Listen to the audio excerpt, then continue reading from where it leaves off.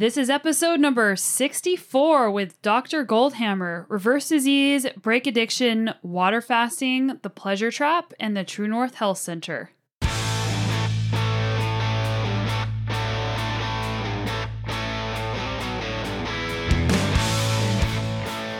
Welcome to the Sonia Looney Show. This is a podcast about how to live a high-performance life, spanning the categories of plant-based nutrition, motivation, goal setting, inspiring stories, and mindset to give you the tools to be better every day. I just got back from Poland and I managed to win the Sudity Challenge stage race. And it was a tough race. It was over 6,000 feet of climbing every day for 6 days. We'll be doing a separate show on that entire event and travel experience because we were in Poland, we went to Krakow as well, and we also went to Prague. So it was a really cool trip, lots to talk about. But now I want to talk about Dr. Goldhamer. It's the artificial stimulation of dopamine from these chemicals. And the chemicals that food manufacturers are putting in our foods today are salt, oil, and sugar. SOS, the international symbol of danger, also stands for salt, oil, and sugar. These are not foods. These are chemicals added to food that stimulate dopamine production, lead to overeating, and that is why people are overweight, and that's why we're developing the diseases of excess, like heart disease, diabetes, autoimmune diseases, lymphoma, etc. Dr. Goldhamer is a pioneer in treating lifestyle diseases. He is the co-author of the book, The Pleasure Trap, founder of the groundbreaking medical facility, the True North Health Center in California, and has been the instigator and investigator of some incredible studies showing water fasting's effectiveness in treating hypertension. He has treated thousands of patients with type 2 diabetes, heart disease, hypertension, and more at True North. I was really interested to learn more about the True North Health Center because of the success stories I've heard, and I've just heard this place mentioned over and over. It's probably one of the most important resources on this podcast because anyone can go there to get healthier and see results. Whether you already eat a plant-based diet and simply want to optimize what you're already doing, to maybe having stage 3 hypertension, or perhaps you just need to lose weight. True North is ready to accommodate everyone, and it's a really, really amazing place. The staff at True North Health Center includes medical doctors, osteopaths, chiropractors, naturopaths, psychologists, research scientists, and other health professionals. They have everybody. While they treat with food, they are also the world's largest center for medically supervised water fasting. And that was something that I learned a lot about in this episode, and I hope you will too. Dr. Goldhamer is a bit of a character, and I like him because he just says it like it is.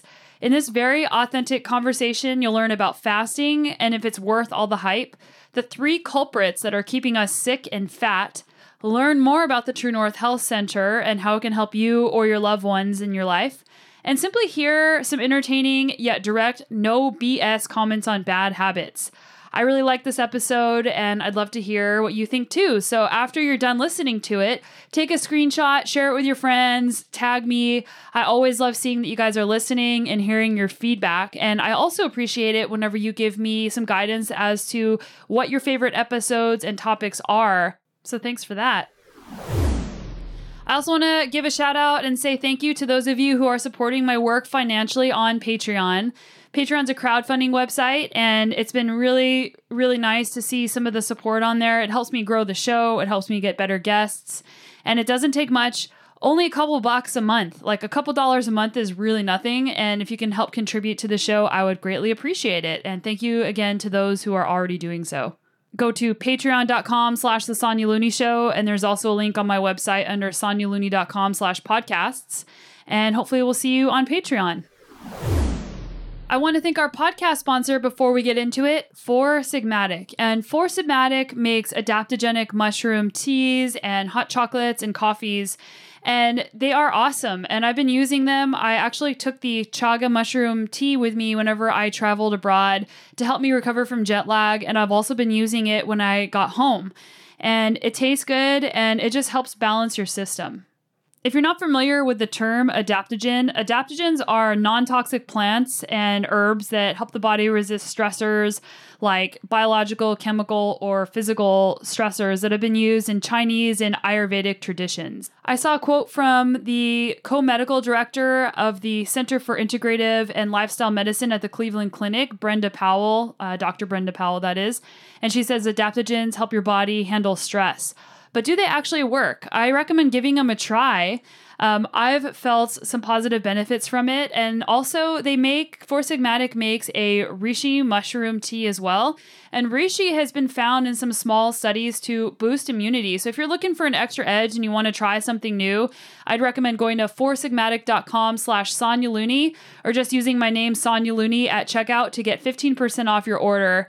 I'm hoping I can get the owner of Four Sigmatic on the podcast because the website just has so much information on there, and I've been learning a lot of different things about mushrooms, and it's been really cool. So just check out their website and just see what you can learn on there. Awesome. So let's get into today's show with Dr. Goldhamer. Welcome to the show, Dr. Goldhamer. My pleasure. How are you doing today? I'm doing great. Is it smoky there? You're in Santa Monica? We're in Santa Rosa, and we're not in the smoke right now, fortunately. We had our fill of the smoke last year. Oh, man. Yeah, it's been really a smoky year this year, and I've been thinking about everybody's lungs out there exercising. Yeah, I was worried about all these fires and the smoke, but I heard on the television from President Trump that there is no global warming, so we don't have anything to worry about. That's right, not at all. Relieved. It's a good thing that he knows everything. Absolutely. Yeah, so there's a number of things that I want to talk to you about. The first thing I'd love to talk about is your book, The Pleasure Trap. Well, that's a good thing to talk about. Yeah, and I saw that recently it came out in an audiobook as well. Yes, Chef AJ did a really wonderful job of getting The Pleasure Trap into an audio format, which is great because a lot of people actually process information more effectively by listening to it than by reading it. And so particularly for people that want to take advantage of, especially if you're unfortunate enough to live in LA, you have all that time you're sitting in the car. Now you can listen to the DVDs or the audio form of it and make some use of your time in the car. And for people that like to read, of course, The Pleasure Trap has been out and is a very useful tool. Yeah, so what inspired you to write this book? Well, Dr. Lyle and I grew up from the time we've been kids, and we realized that people really didn't understand the hidden force that was undermining health and happiness. They didn't understand why people were fat, sick, and miserable. And they really didn't have any opportunity to try to do anything about it because they didn't understand what the cause of the problem was. So we thought it was, I think, important to try to communicate that information. And so the Pleasure Trap over a period of time was written. And I think it does an effective job of explaining the hidden force that undermines health and happiness. If you read that Pleasure Trap, and you understand the pleasure trap, you really understand why it is everybody you look at around you is suffering needlessly with obesity, the diseases of dietary excess, and why it's so difficult for them because they just don't really get the pleasure trap. And do you want to elaborate what that is? The pleasure trap is this artificial stimulation of dopamine that happens in your brain when you get exposed to certain artificial stimulants like drugs, like cocaine and caffeine and alcohol, but also there are certain chemicals that have been put into food. And these chemicals work on the same pathways as drugs to artificially stimulate dopamine production. And dopamine is the neurochemical associated with pleasure. So when you get exposed to these chemicals, you experience pleasure. That's essentially what happens with our diet is by taking these chemicals and putting them into the feed, we overeat. If you give it to rats, for example, they'll gain 49% of their weight in 60 days. Birds will get so fat they can't fly. And it's not psychological reasons that's making them fat. It's biological reasons. It's the artificial stimulation of dopamine from these chemicals. And the chemicals that food manufacturers are putting in our foods today are salt, oil, and sugar. SOS, the international symbol of danger, also stands for salt, oil, and sugar. These are not foods. These are chemicals added to food that stimulate dopamine production, lead to overeating, and that is why people are overweight, and that's why we're developing the diseases of excess, like heart disease, diabetes, autoimmune diseases, lymphoma, etc. Yeah, and a lot of people think that these are, quote, just in their DNA. And most of the time it's lifestyle. Like I don't know what the percentage of the time is where it's not lifestyle even. Well, the vast majority of people are going to get sick and suffer and die as a consequence of lifestyle diseases. 71 or 72% of Americans are overweight now or obese. So that means, more than 2/3. And of course, we know that obesity and the disease of diatorexis intimately are connected to each other. So there undoubtedly are some diseases not associated with this, but it's certainly not the majority. So when you're writing this book, how did you and Dr. Lyle point the finger at those three culprits? Well, Dr. Lyle actually came up with many original concepts, not the least of which is the motivational triad. Motivational triad is the things that drive people to do what they do, and they are energy conservation, pain avoidance, and pleasure seeking. So people seek pleasure, they try to avoid pain, and they do it with as least amount of effort as possible. So anything that gives pleasure, that avoids pain, or conserves energy is going to be consistent with the human motivational triad.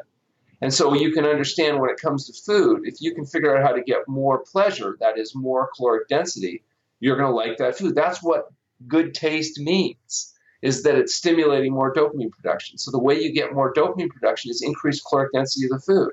So you don't have apples, you have applesauce. You don't have applesauce, you have apple juice. In fact, you don't have apple juice, you get apple sugar.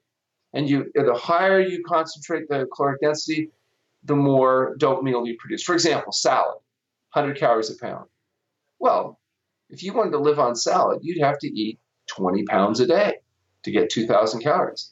And you can't do that. If you started eating salad at 6 a.m. and you didn't stop till midnight, you still wouldn't get 20 pounds in. Your brain understands that, and your brain's not stupid. So your brain says, okay, salad. Yeah, well, whatever. I'll have some salad till the food comes along. Fruit, for example, has 300 calories a pound, 3 times the caloric density of salad. You only eat 7 pounds of fruit a day. I mean, it's still like a full-time job, but at least you could do it. Potatoes, rice, and beans, 400 calories a pound. You'd only need 5 pounds a day, or 500 calories a pound. You only need about 4 pounds a day. So again, you would prefer to eat potatoes if you're hungry rather than salad because your brain is going to give you more dopamine. On the other hand, if you get into artificially concentrated foods, something like sugar has 1,800 calories a pound. So you're in a much prefer sugar. Or something like chocolate, 2,500 calories a pound. So 25 times the caloric density of salad. You betcha people will prefer, quote, the taste of chocolate over the taste of salad because that taste is going to stimulate dopamine production. Yeah, and it's funny, like when you have a craving for something, it's never like, oh, I just can't wait to eat a salad. It's like, I want chocolate, I want chips, I want French fries. It's like you crave all the foods that you're addicted to that contain those three culprits. Absolutely. And the higher the caloric density, the more stimulating it's going to be, the more likely you are to get caught into that trap. Now, can people have varied amount of food addictions and cravings? Because I know for me, like chocolate, as you mentioned, is something that if I eat it every day, then I need it every day. And I've just broken that addiction to chocolate. But then there's sugar and other places in my diet. Well, chocolate has 2,500 calories a pound, so it's going to be more addictive than sugar at 1,800 calories a pound, than bread at 1,500 calories a pound, than ice cream at 1,200 calories a pound. So, of course, the higher the caloric density, the more. And there's more to it than just that. There's drugs that are added to the food directly, like caffeine, et cetera. And there's definitely differences in personal preference. Essentially, though, it'll always be some of these artificially stimulated foods that lead to an addictive response. That's the nature of addiction. You'll crave the material, and if you stop doing it, you not only are eating it to try to feel good, but you'll actually feel bad when you stop it. If you don't eat carrots for a week, you don't get headaches. But try stopping caffeine or chocolate. So chocolate's kind of the ultimate. Not only does it have 2,500 calories a pound, but it's got this highly addictive nervous system stimulant in the form of caffeine. And you mush all that together, and people get real excited about it. Yeah, that's the reality of a lot of the foods that we eat is like if it comes in a package and someone is not a whole food plant source, then it's probably going to be bad for you. Well, the general rule of thumb I tell patients is, if you want something that's good healthy foods, you'll want it. But if you really want them, you can't have them. Yeah, and that's a hard thing for some people that are trying to change their diet is they have this idea that if they change to a whole foods plant-based diet, they're not going to enjoy their food anymore and they're not going to get any type of dopamine response. But I think once you get that stuff out of your system, you actually, like I said a second ago, you don't crave salad, but I was just in Europe and it was hard to find, I was in Poland and it was hard to find like leafy greens. And I actually didn't really eat many leafy greens for like about a week and a half. And I was craving leafy greens, which sounds crazy. Well, I would say you're doomed to success. Because you've eaten healthy enough now, it's actually a preference. And that's what happens eventually, is you get free of your addictions. You're no longer craving all the artificial short-term pleasure-seeking self-indulgent behavior. And you can actually relish the somewhat less stimulating, but not less enjoyable. It's kind of like comparing loud rock music, so loud that it causes hearing damage, versus, say, softer classical music. It doesn't mean you give up your ability to enjoy music just because you don't turn it up high enough to cause damage. Yeah, and our preferences, like you said, change. And also something that's been helpful for me is when I see a packaged food and my brain's like, you want that. Like, go open up that package and eat what's in there. I'm able to tell myself out loud, I just say, that's not real food. You know, the other thing you want to think about is, like, some people can occasionally have a bit of alcohol and not become an alcoholic. But if you're an alcoholic, that's not you. Right. You don't tell your alcoholic friends, well, just drink beer and wine and you'll be fine. Or just put your alcohol in a smaller cup and you won't be a drunk anymore. Drink your alcohol with a spoon. Put your spoon down between each slurp and then you won't be a drunk anymore. You tell alcoholics what? Stop drinking. Yeah, don't have any more that's the answer. Ever again. And if you're overweight, you're not the person that can have the cheese and the chocolate and the little bits of this and that and not pay the price for it. So stop it. Quit putting yourself into denial. The hard part, though, is for those people is breaking that cycle. Like, how many people like try and fail and say, oh, I'm never going to do that again. That's why we have places like the True North Health Center, where we use medically supervised fasting as a useful tool, not just to break the addictions to cigarettes and alcohol and cocaine, but also to help people break their addictions to the dietary pleasure trap. And fasting is like rebooting the hard drive in a computer that's become corrupted. It can recalibrate, reboot that. And then when you adopt a health-promoting diet, it's good food tastes good. Now, that doesn't guarantee that you would never be tempted to go back and reindulge yourself any more than an alcoholic is guaranteed not to want to have another drink. But the tendencies become dramatically less when you break that cycle. The farther you get away from the addiction, the easier it is to make better decisions. And so that's where, if you can't quit on your own, let us lock you up. We'll help you quit. Yeah, so I wanted to talk to you about the True North Health Center because I think it's a really amazing place and I've recommended it to a lot of people. And you're a co-founder. So can you tell me how you started it and how you decided where it was going to be and the types of protocols that you were going to have? Yeah, well, we started thinking about, Dr. Lyle and I actually started thinking about the True North Health Center when we were in about 7th grade. Oh. And by the time we were in high school, we pretty much made up our minds what we were going to be doing. I later, when I was going to osteopathic college in Australia, my wife, Dr. Morano, and I went there and we looked at a model of a facility similar to what we're doing on a little smaller scale. And we decided that really made the most sense because we'd be able to do something that was very unique in medicine, and that was where you actually had people get well. Mm-hmm. In medicine, that really isn't part of the paradigm. For example, if you have high blood pressure and you go to a doctor, or diabetes or autoimmune disease, they will tell you, listen, if you'll just do what you're told exactly, and you take these drugs, we promise you, you'll never get well. You'll be sick the rest of your life. And in our model, we have a little different approach. We're saying, look, let's get rid of the drugs and let's adopt a diet and lifestyle to deal with the cause of your problem. Then you can get well and manage your condition without having to be sick the rest of your life. And that's really, really unique because it's not part of even what they're thinking. We saw that in practice. And I decided, well, that made the most sense. I wanted to actually work with people that were going to get well. Because it turns out people that get well are much happier than people that don't get well. So it seemed like if I was going to have to work with people, I might as well work with people that are going to get well. So we spent some time figuring out what approach would be effective at helping people get well.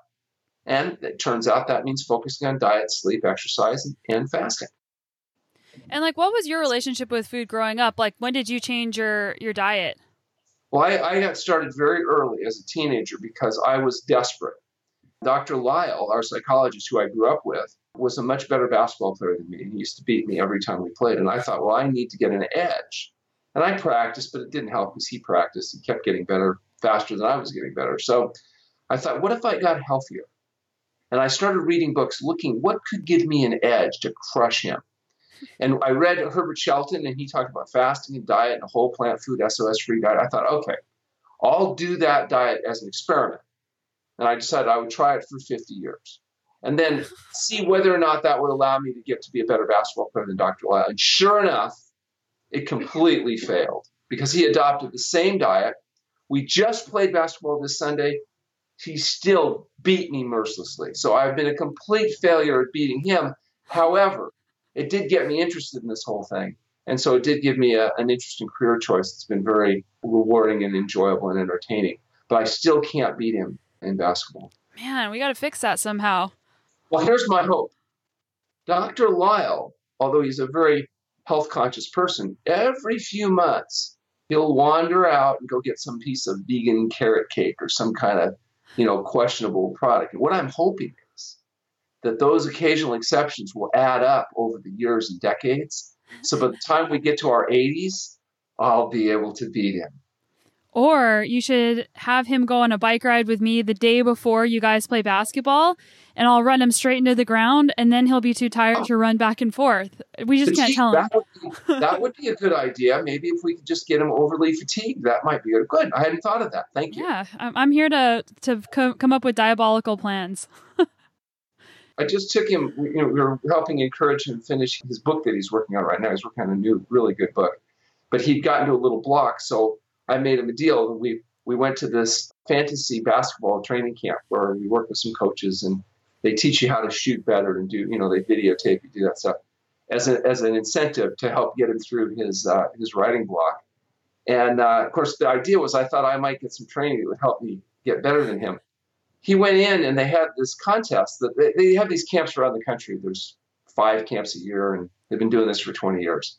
So they have these contests, and one of them is a shooting contest where you shoot 80 shots, and then they calculate how many. So he goes out and sets the all-time record of all people ever in these camps. So, it didn't work. It just made him better. Well, it just sounds like you got to keep him away from the basket so he can't shoot. Yeah. No, you can't keep him away. He's very skilled. He uses both the right and left arm. He's very quick to keep him away. Yeah, it's very frustrating. But I didn't feel quite as bad when I realized that who I've been competing with is this guy that can beat everybody. I didn't feel quite so incompetent. Yeah. So at the True North Health Center, do you guys do other protocols besides water fasting? Can people come and just change their diet there? Yeah. Not everybody's a candidate for water fasting. Not everybody needs water fasting. And so we also have people that do kind of modified programs, whether it's juice fast or just healthy eating programs. In fact, some of our patients are businessmen that find that, we're less expensive than the local motel. So they'll stay with us just to get their room and meals and save money. So a lot of times people are coming we get families that come for healthy vacations. We have a program over the winter, the extra veganza or the extravaganza, where people come in and just to avoid the holidays. And so they stay with us for 10 days and eat healthy foods and get entertained. We have Chef AJ joins us during that time. Yeah, my husband and I have thought about coming just for a vacation because, man, how awesome would it be just have someone cook for you, really healthy food. And yeah, he played college ball, so I think he'd love to get in on your little basketball match. That would be great. Maybe you can give me some tips. You could. Yeah, so when someone comes to the True North Health Center, what's the process when they So the first thing they go onto our website at healthpromoting.com and complete the registration forms. And that gets me their medical history. Then I offer a no-cost phone conversation so we can review their medical history and determine if they're a good candidate for what we do. Mm-hmm. If we can help, or if not us, maybe we can refer them to some other place that may be closer or whatever, more appropriate. When they come in, they see one of our doctors. We have a number of doctors on staff that are not idiots. And so it's an experience for many people to have a medical doctor that actually listens to them, is interested in what their health history is, and puts a program together. It might include fasting or juice fasting or just healthy eating. And then they go through our program. If they're in a fasting protocol, they're seen twice a day by our staff doctors to make sure they're still alive, answer their questions, monitor them carefully. When they're done, we have healthy eating. Our diet is a whole plant food diet free of added SOS. SOS is the international symbol of danger, but it also stands for salt, oil, and sugar. And they go through extensive classes. We have 3 classes a day on everything from cooking classes, lectures, body use, etc. And they also have access to any of the doctors if they have specialty treatments that might be needed. And then we do ask them to stick strictly to the program when they go home so they make us look good. That sounds like a good plan. But like, I'm sure that there's a lot of resistance from people whenever they show up. Like, people are skeptical that this is actually going to work. Like, how do you guys work with them to overcome that skepticism? Well, usually the best way to overcome skepticism is just get them to do the program and get well, and then it just slaps them in the face. That's really hard to deny it when their blood pressure is normal, their blood sugar is normal, they're off their drugs, they've lost the weight, they don't have the chronic indigestion, their skin clears up. You can talk all you want, but the results are in the end. If you see the results, then people have a lot of less resistance. And like, I know it probably varies, but what's like an average amount of time that someone needs to spend there to start seeing a difference? Well, some people are here just even for a week or so and can get a profound effect. Some people are here as long as a year or more. Wow. And so a lot of people are coming in on a lot of medications. Sometimes it takes a while just to undo the medical intervention that's been going on. And so once you get them off their meds, then you can maybe do some fasting to speed it up. Some people come for a week or two, but then they'll come back on a follow-up, and it's a long-term process. Other people come in, they just get well. And, we don't have to intervene as much. So it just depends on the condition, their capacities, what it is they're trying to accomplish. And when do you decide that water fasting is the right thing to do, aside from just changing their diet to a whole foods plant-based diet without SOS? Well, that's one of the things I like to do in their no-cost conversation that we do before they come in, is review their history and determine, is that something they're interested in? If it is, are they a candidate for it? And then give them an idea about what kind of duration is probably going to be successful at helping them achieve their goals. There's a big difference between a person that's mildly hypertensive and their blood pressure is 160 over 100 and they're on one medication versus a person who's capped out on 5 meds and they're 220 over 120. And, that might take a longer time than the person has more mild hypertension. Just like if a person has 100 pounds of weight to lose, that's different than if they have 5 pounds of weight to lose. Yeah, and so I saw online that you were a principal investigator in 2 key studies about water fasting and the treatment of hypertension. So what made you decide to look at hypertension specifically? Well, my uncle inspired me. My uncle was a medical doctor, and he said that blood pressure was not a treatable condition, that you had to be on drugs the rest of your life. And I explained to him that I was seeing people in my training getting well. And he said, that's probably because you don't know how to take blood pressure. And so when we started doing the True North Health Center, I mostly wanted to prove he was wrong. And so we started to do a study, carefully controlled, in looking at high blood pressure and its effect with fasting. He refused to participate, look at the data. He said when the paper was published in a peer-reviewed journal, then he would look at the paper. And so it took us 12 years to do this first study, and we managed to finally get it accepted in a peer-reviewed journal. 2 months before it came out, he died of a massive cardiac arrest. Oh, man. And to this day, my mother swears he died just so that he wouldn't have to admit he was wrong. But I think he died because of all those K foods he ate, the kugel, the kreplach, the knishes, all those high-fat animal-based foods. But we will never know for sure. You guys are a competitive family. Stubborn. Yeah, so what other conditions do you guys use water fasting to treat? We treat the conditions that are caused by dietary excess mostly. And so that's high blood pressure and cardiovascular disease. It's obesity. It's type 2 diabetes. It's autoimmune diseases, so like ulcerative colitis, ankylosing spondylitis, asthma, eczema, psoriasis, arthritis, these kinds of conditions. And as well as some conditions, for example, recently we published a paper on the treatment of lymphoma cancer. That's, in fact, we just got a follow-up on that. We originally published the paper 3 years ago in the British Medical Journal, and we submitted an invited follow-up, and now that patient has been able to not only get well, but stay well using a whole plant food SOS-free diet. So we've got all the objectives to support that. The True North Health Foundation is a 501c3 nonprofit research foundation which runs our operation here. And our mission is education and research. And the research we're doing on fasting is broad, and it's involving, we're just finishing a clinical trial on the taste and adaptation changes. So we're showing that your actual taste perception of salt and sugar changes before and after fasting, which is why the food that's disgusting, tasteless swill before fasting often is quite enjoyable after fasting, because there's actually changes that are occurring. We've done a study with Washington University and Luigi Fontana where we're looking at biomarker changes before and after fasting, things like helper killer, for example, number of mutations in B lymphocytes, autophagy efficiency, microbiome changes before and after fasting. We're evaluating all of those things really for the first time in long-term fasting. We have an upcoming study that we're doing with the researchers from the Mayo Clinic that's going to be looking at the primary prevention of stroke with fasting and dietary change as well as exercise. So there's a lot of exciting stuff that we're doing that's going to allow us to objectify how it is these people are actually getting well. In fact, there are even interest from pharmaceutical companies because they want to understand the mechanisms as well so they can come up with fasting mimic drugs. The idea is to come up with drugs that would do to your body what fasting does, but without that nasty fasting where you have to go with diabetes. Yeah, like I think that with fasting, some people would be a little bit nervous about not eating for a long period of time. So how do you help people through that? We explain to them, how fasting works. We have them read our book, The Pleasure Trap, the last third of which is about fasting. We have them get educated about what the physiological changes that happen in fasting so they don't have to have fear. And once people actually fast, they find it's actually not as bad as they're thinking, particularly if they'll prepare properly before the fast. And how do you prepare for a fast? By eating a health-promoting diet and very diligently, particularly in the days before you come in. So no coffee, alcohol. I just tell people anything you look at that you really want, you can't have. Yeah, like I was thinking to myself, people prepare by eating all the bad foods that they can never have again, and then they just go on total detox. Yeah, that's not the very best. We don't want to do the chocolate cheesecake diet before fasting. Oh. If people can't do it on their own because they're too much of an addict, then what we do is we feed them here for a while before we start fasting.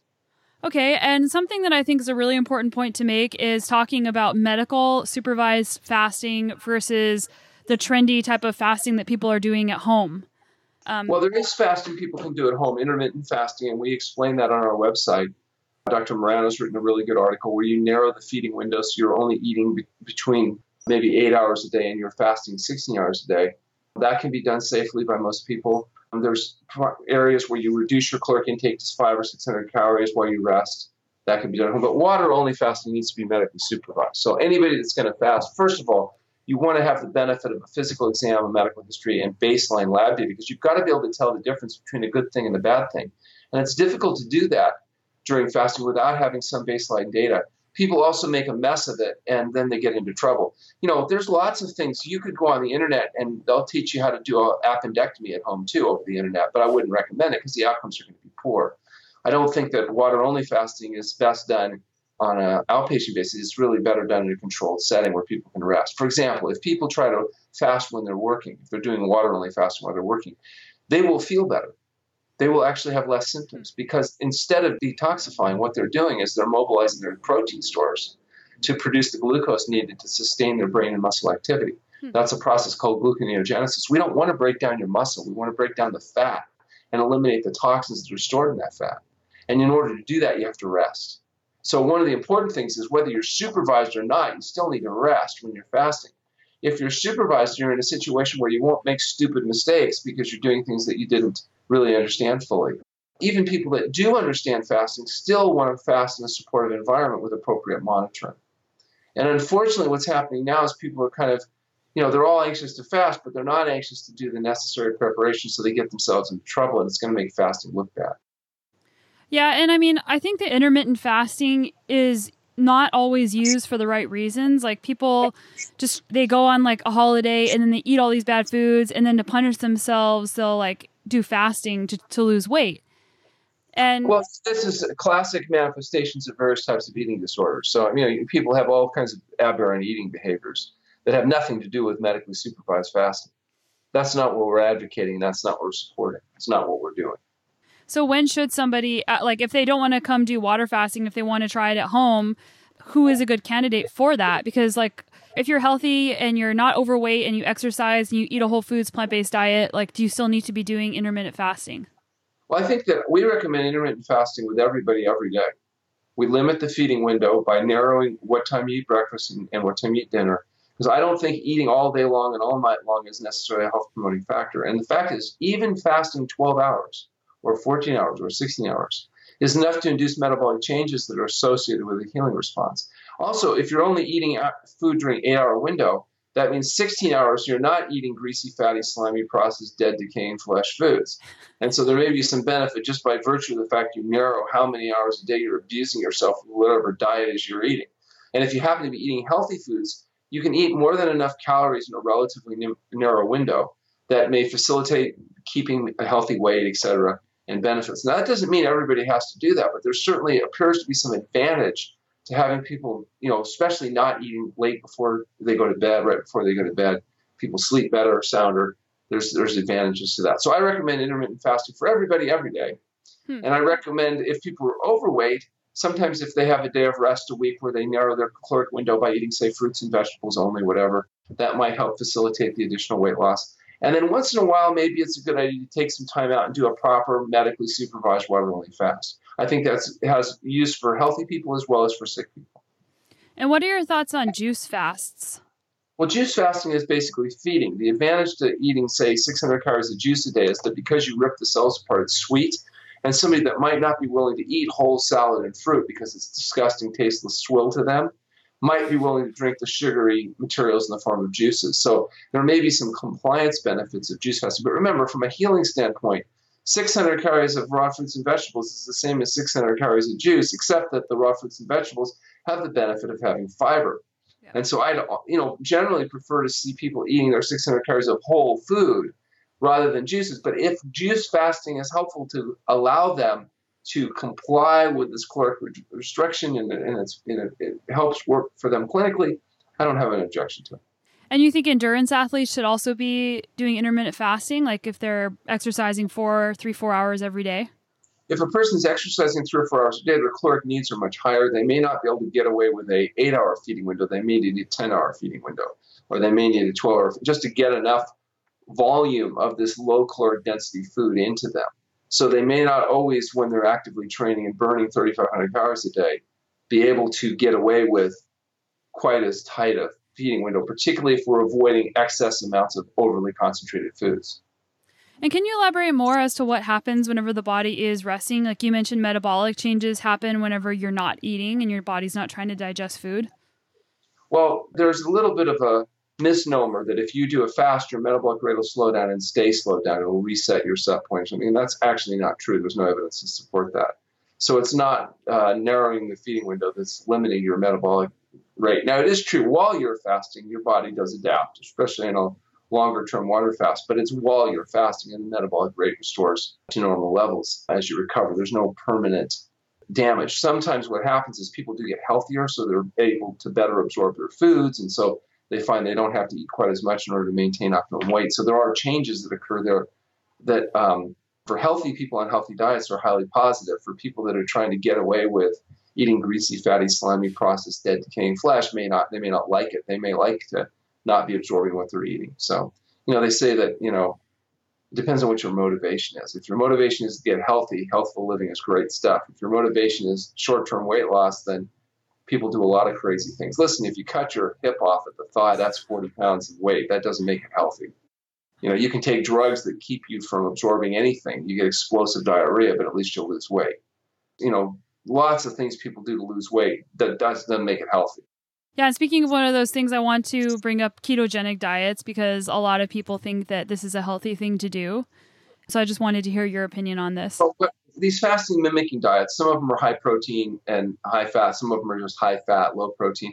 But all of them basically are trying to play off this fasting mimicking effect, which is when you don't have carbohydrates being burned, you have a hunger blunting effect that happens in the brain. So it makes it possible for people to eat less of the highly processed crap that's making them fat and sick. I don't think it's a sustainable long-term approach. In other words, it's not something you want to do over the long run. And it's completely unnecessary. If people are on whole plant food, SOS-free diets, they lose weight. Women lose about 2 pounds a week and men lose about 3 pounds a week on average. And so, you can slowly but steadily lose weight eating a whole plant food, SOS-free diet so that we don't need to basically make ourselves sick in order to facilitate weight loss. Yeah, and I just want to take a second to plug Chef AJ's cookbook. She has 2 of them out, unprocessed, and then there's a new one about weight loss. I can't remember the exact title. But she has some really great recipes in there. And for everyone listening, I highly recommend picking up those books because you would think, if there's no oil, no salt, no sugar, the food's not going to taste good. But her recipes are awesome. Yeah, and the food tastes better and better the longer you eat this way because you overcome your addiction to the dietary pleasure trap and your palate opens up. So you actually get more pleasure, not less pleasure as time goes on. And you mentioned that addiction is biological, but is the palate also psychological? I think it's largely biological because the taste actually changes. We don't change a person's psychology typically in a short period of time with fasting, but we do change their biology. And they will go from not being able to, eat the food at all, liking it in a relatively short period of time.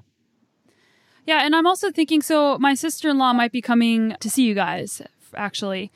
And I'm thinking about like their eating habits at home, and how do you support people once they get home to not go back to their old habits? I joke amongst a lot of my male patients is that, whether they want to come in or not, the most important thing is send in their wife.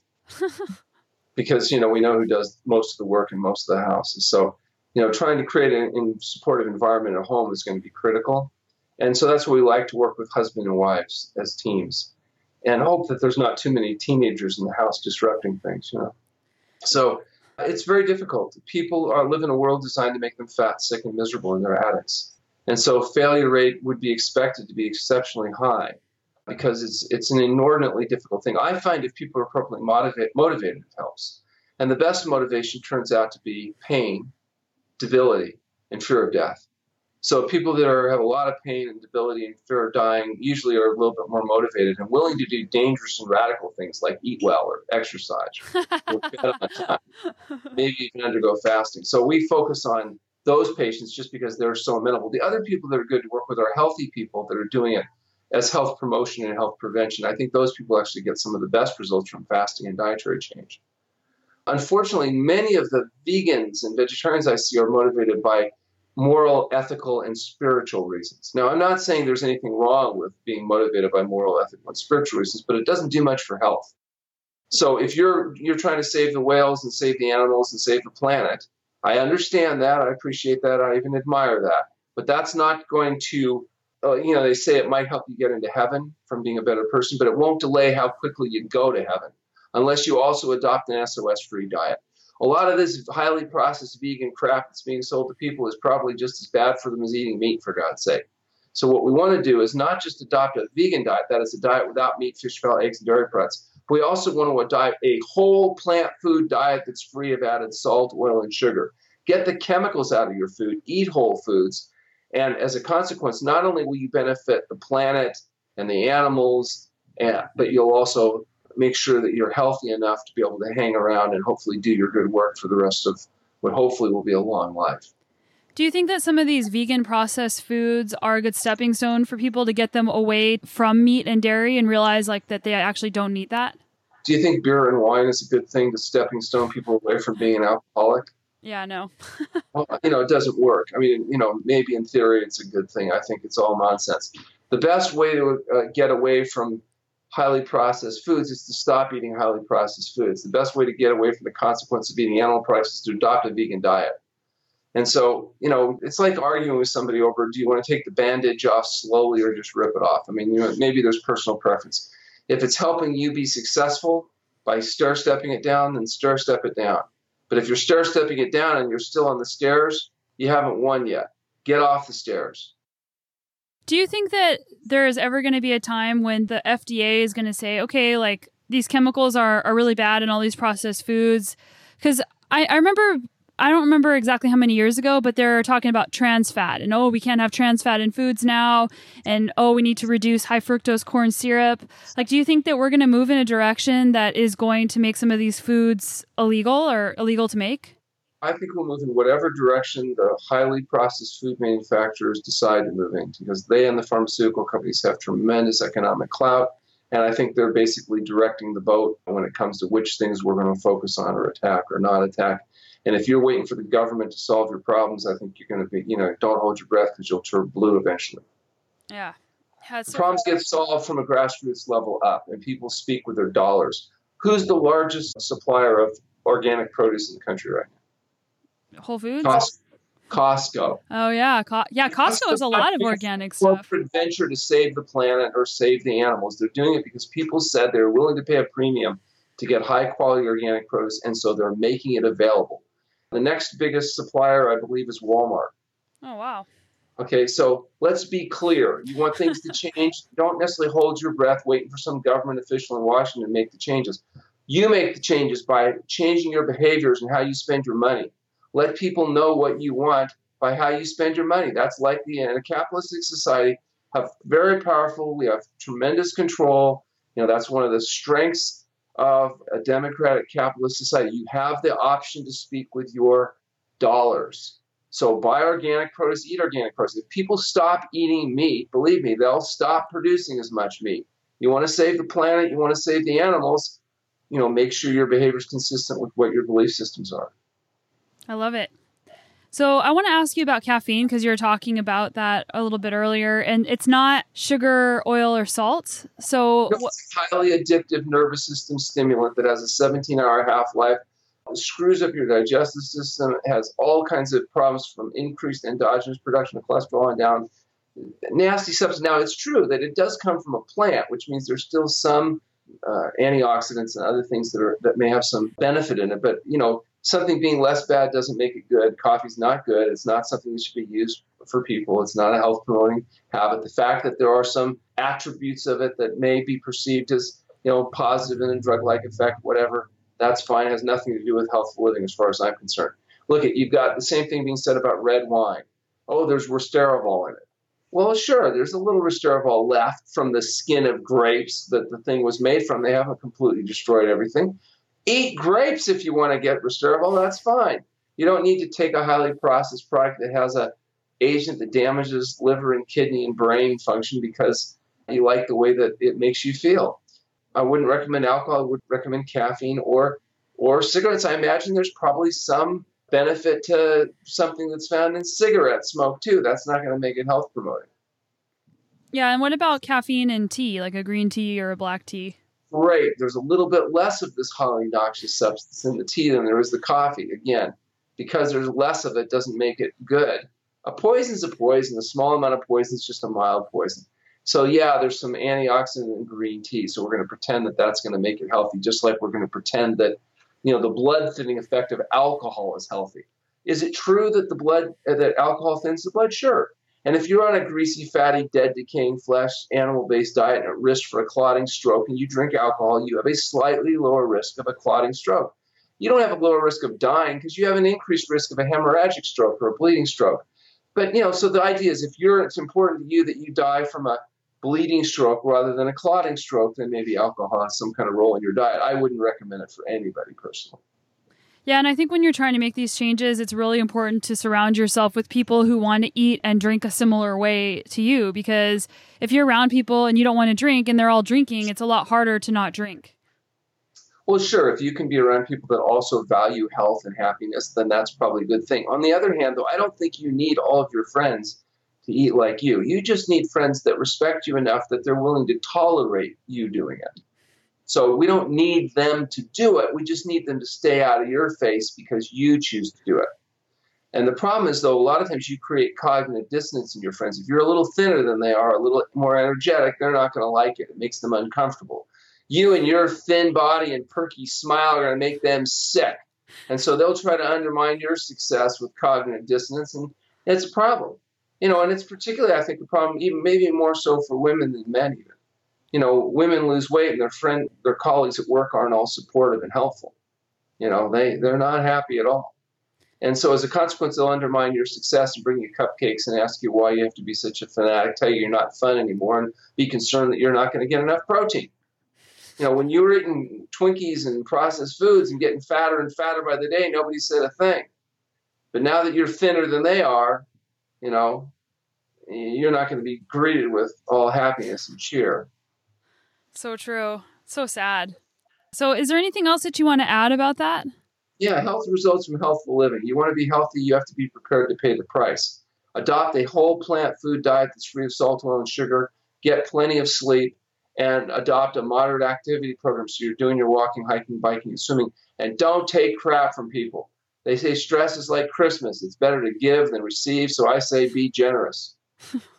And what is the success rate of people, like how many people come into True North every year, and what is the success rate going out? Well, I think it depends on how you define success. We see some very, very seriously ill patients. Not everybody's going to completely recover all of their issues. But for example, if you look at a condition like high blood pressure, we published a study, 174 patients, 174 people who were able to lower their pressure enough to eliminate medications. We have the largest effect size ever shown in treating high blood pressure in humans with an average effect size of 60 points. in stage 3 hypertension. So some conditions response is very good. Then you have to ask, okay, what about now when the people go home? Well, when the people adopt a health-promoting diet and sustain it, they have sustained results. And if people go back to greasy, fatty, processed, slimy, dead, decaying flesh, eventually they're going to get their problems back. And so sometimes it's an ongoing battle where people will do well for 3 months or 6 months or a year, and we have to lock them back up and kick them in the butt in order to get them back on track, and that's okay. Because they're living in a world that's designed to make them fat, sick, and miserable, and give them what they want, not what they need.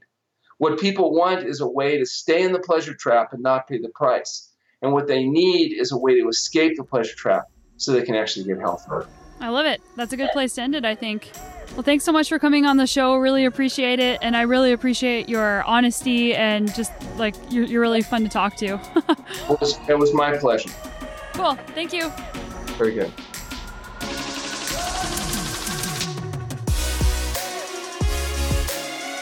I hope you guys enjoyed that episode with Dr. Goldhamer and learned a lot of things.